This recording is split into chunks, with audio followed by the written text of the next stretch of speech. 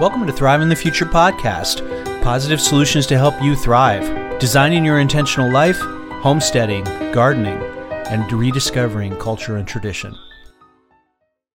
Are you thriving this summer? Join the Thriving Community Telegram group where we share our real-world successes and failures on homesteading, gardening, and designing your intentional life. For example, this week we've talked about Homestead Padre's focaccia bread, adventures at the farmer's market, which we'll also cover in this episode, foraging henbit to add to pear cider and as a garnish, planting trees with human manure, yes, really, and how I was wrong about the chicken feather sexing technique. That's using the feathers of the chicken to figure out what the sex is on new chicks. So I ended up with several roosters that I swore were hens. So come join our Thrive in the Future Telegram community at signup.thriveinthefuture.com. And check out Thriver News. It's thriving community news without the noise. It's where Perpet and I have more long-form articles about different topics, including homesteading, intentional living. For example, some of the things we've had here is how to make comfrey salve or balm on the fly, the challenge of being present, basically musings from around the fire pit, teaching kids that failure is an option, a food forest walkthrough of year 3, what worked and what didn't, and other things like that, how to make your own vinegar, etc. So check it out at thriver.news. Welcome back to Thrive in the Future. This is part 2 of our Homestead chat with Homestead Padre, and then in this episode, Grant Payne joins us. We talk about Grant's new piglets when we talk about Grant's plans for his nursery, where he's taking discards and cuttings from a local nursery, rooting them out, and turning them into plants that he could sell later. Let's get to the episode. Hey, Grant's joined us. All right. Hey, Grant. So what's new on the Grant's the IBC king. He's got his raised beds or IBC totes, his pig enclosures IBC totes. And so what's new in the homestead? I would say the only thing that's new is the pigs in the IBC totes now have babies. Oh, really? You had piglets? So, unfortunately. Unfortunately. So, that's it. I'm still doing school, and so I'm fixing to start another semester. I'm finishing out this semester right now with 5 classes. I'm in the summer. Next semester, I've got 5 more classes, and then I'll have one more semester after that, and then I've graduated with an associate of horticulture science, and then I'm going to start working. Great. I would say didn't you get a job at school? No. So they a funny story about they ended up hiring someone completely different that nobody knew that they were applying for the job. So it was again, it's what they wanted. So again, it's allowed me to open up my schedule, and then ended up taking a full load last semester and this semester, and we'll do the same next. And so the one thing I've been focusing on now is, I would say, what I would call my business plan. Figuring out barrier pricing and cost, the actual cost of business, running a business, creating and selling, not just the vegetables, but getting into start small scale meat production with chickens. Really? And then getting to higher things like hogs and cows, and then start my nursery business. The cost to your mental health is high. Yeah. Is it though? I mean, it sounds like it would be, as much as I'm already doing now. Well, what I tell people is it's a different set of stresses. You're just trading one set of stresses for another set. Yeah, I would rather have the stress of animals than the mental drain of going to school. I would rather be physically tired than mentally tired. I agree with that. because Yeah. as much as I appreciate what I have learned and people I've met during this program, I come home either between 10 o'clock and 2 o'clock. It really depends on the day and the weather. But no matter what time I get home, I'm like, I have no mental energy to get up and do anything. And especially with it being summer, it's like you get home, I'm getting home at the hottest part of the day. Just like, well, I'm not going outside. I'm not going back outside after I've just spent a 40-minute drive in the truck with air conditioning. So and I You don't have have air any. conditioning in your truck? I'm Yes, but jealous. yeah. Jealous. Um, My air conditioning depends on my speed. you know what? And I did that the entire month of June. I ended up having to do that in my dad's Suburban because I didn't have a truck at the time. I didn't have a vehicle. So yes, but the whole time, turns out the Suburban had air conditioning. Just didn't we just didn't know that it worked because it hadn't been working. Oh, So yeah, I no, did out. my compressor blew sitting in a red light. Oh That wow. was not fun. I thought my whole Yes. engine blew up. Yeah, so the one thing I'm doing math on right now is mums. If you have the space to grow mums, it's relatively simple. The cost of entry is not cheap. You need, I mean, well, the barrier to entry for mums is as low as $500. But if you're wanting, I don't start small, so I would probably start with raising out 3,600 mums the first year. Do you have enough Um, demand for that? well, that's the thing is there's always demand for mums every fall. Okay. So it's like as soon as people start decorating for Halloween or in fall, bam, there people are going to start buying mums. And so my girlfriend works for Pike Distribution in Ringgold, and they've already started. They already started their mums back in May, Uh-huh. and they've increased the price of their mums by like 20%, up from last year. When, in my opinion, it was completely unnecessary because the margin on mums is ridiculous. So the average markup for plants is 2 to 3.5 times what the plant costs to make. It's usually always closer to 3 to 3.5. So each rooted mum cutting with a tag costs about 53 cents. The pot is about 26 cents, and then the dirt's about 25 cents as well. So you just got a little over $1 in each pot. So you multiply that by three. Well, that's like $3.60. Mm-hmm. Mums usually sell for $7 to $8 at the price we'd be growing them at. So first year we could easily clear 20 grand, and we would only have to sell 500 to make our money back. Really, And then that's amazing. the other couple thousand would be complete profit, and we could sell those as low as we really wanted to if we just had to get rid of them. Um, but I'd probably price them around $6 to $7, and then just sit up on the side of the highway in front of a storefront, and then you would sell them like crazy. Really. I Hmm. feel like I feel like you would, and it's something that has such a low cost of entry and such a good return. It'd be worth a shot and be a very good thing to do first year on a farm. Yeah, that sounds good. How's your Yeah, uh how's your thing going with the moving out to your grandma's land? Did that come together? It is moving forward in the process. She was told by the judge that she was allowed to get somebody out to appraise it and survey it, so Hmm. then it could proceed to being sold. The only problem is in our area, there's a 6 week wait for surveyors. Sure. So that's an issue. We're kind of waiting on that. And when that happens, we should know within a week or two of the survey being done if we're going to get it or not. And however whatever happens is with if we stay here or go, I'm still going to proceed. Trees are going to be cut down. Um, I'm going to probably dump out all of my garden beds and completely refigure them and then refill them. It sounds like a lot of work, and it Yeah. is, but we have a tractor now.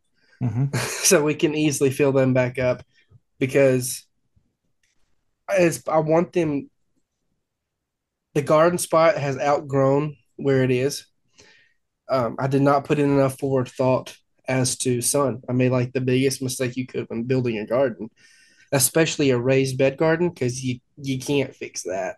Hmm. um, is it only gets 3 to 4 hours of sun, Yeah. and so my tomatoes this year are really struggling. My cucumbers are doing great. My loofahs are doing great. Um, I fixed my vine borer problem by just getting out the worms and then burying all the like the whole stems back up, and they'll recover extremely well from that. Hmm. Um, but I've also just been extremely busy with school. I've been, 5 classes is a lot, um, just to keep up with, and Right. so I've kind of put everything on pause and realize, and it's been a struggle for me to realize that's okay. I am going to school. The only problem is I feel like I'm not moving forward. I am in the sense of I'm at school, I'm doing, all the learning, some learning, but I'm not really coming home and progressing any uh, physically, like growth wise outside. Um, I'm getting a lot of things set down where, okay, I have a plan to do this, and I have an idea how to do this.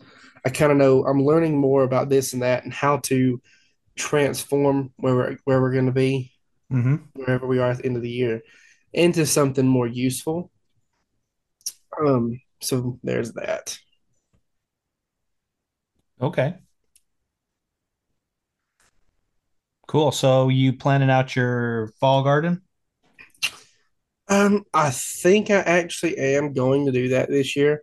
I've never done the only fall garden I did was I think in 2020 or 2021. I planted, I say about 6,400 seeds, Hmm. and 2 weeks later, my nana died, Oh yeah. and I Sorry. didn't go outside for weeks. So I didn't water anything. I didn't do anything. So it just fizzled out, and I really never tried to go back with a winter garden. I've just always um, mulched everything down with Hmm. grass clippings and leaves, and just let it sit till summer. So I'm probably gonna try to do. I have rabbits this year, so I'm gonna try to grow them some leafy greens and get into that. Sure. Good. So what kind of crazy stuff you got going on besides mums? You always have some wild project you're working on. I don't. I think I have calmed down a little bit. I don't. I haven't cut up any more totes. I've left everything at the same level. I haven't expanded. Well, that's not true. I did add about 8 this year, but I've already filled them up with perennial bulbs, irises, canna lilies, stuff like that. Hmm. Just because they've been given to me. Uh, so that's what I did that, and I've just kind of been relaxing, just not really relaxing. Just